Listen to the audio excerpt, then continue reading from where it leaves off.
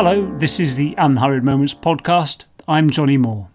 I'm collecting stories of moments in people's lives when their sense of time shifts, where something unexpected happens. Some of these are what you might think of as life-changing moments. Others are a little more everyday, like this story from my friend Nikki Hinksman. It begins as she's getting ready to go to work.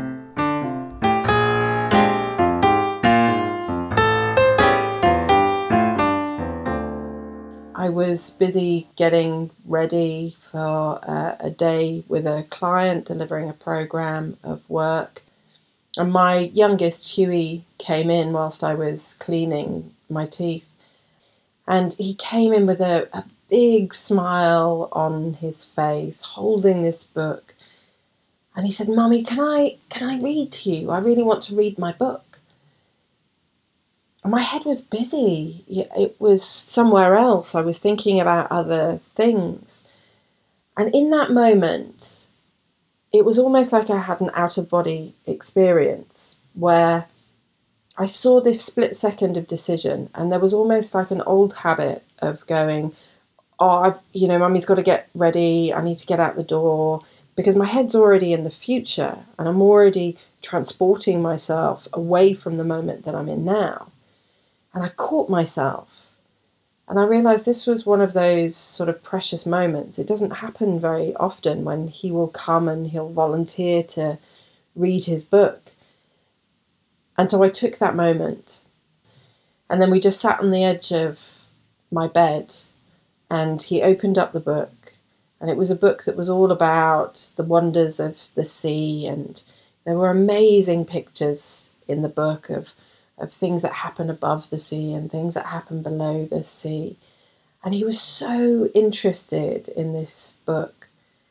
And for me, that unhurried moment was just taking that opportunity when it presented itself to stop what I'm often doing, which is transporting myself into the future and planning and doing, and just enjoy being in that moment with him as he was reading the words on the page, as he was describing the pictures, and as we were having a conversation about what he thought about what was happening in the story and what might happen next.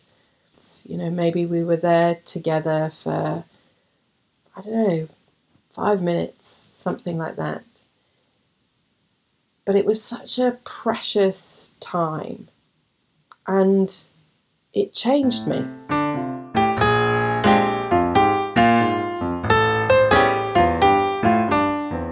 I guess most of us, whether we have children or not, will recognise moments like that from our own lives. Sometimes we've paused to have the deeper conversation, and sometimes we've rushed ahead. Nikki shared how the experience of this one rippled through her day. It changed how I then left the house. It changed how I drove to the station. It changed how I was on the station, and it changed how I opened up that day with my clients. I spend a vast majority of my time working with groups of people, facilitating and doing group coaching. And I shared with them how my day had started. And things changed. The room that I was in changed.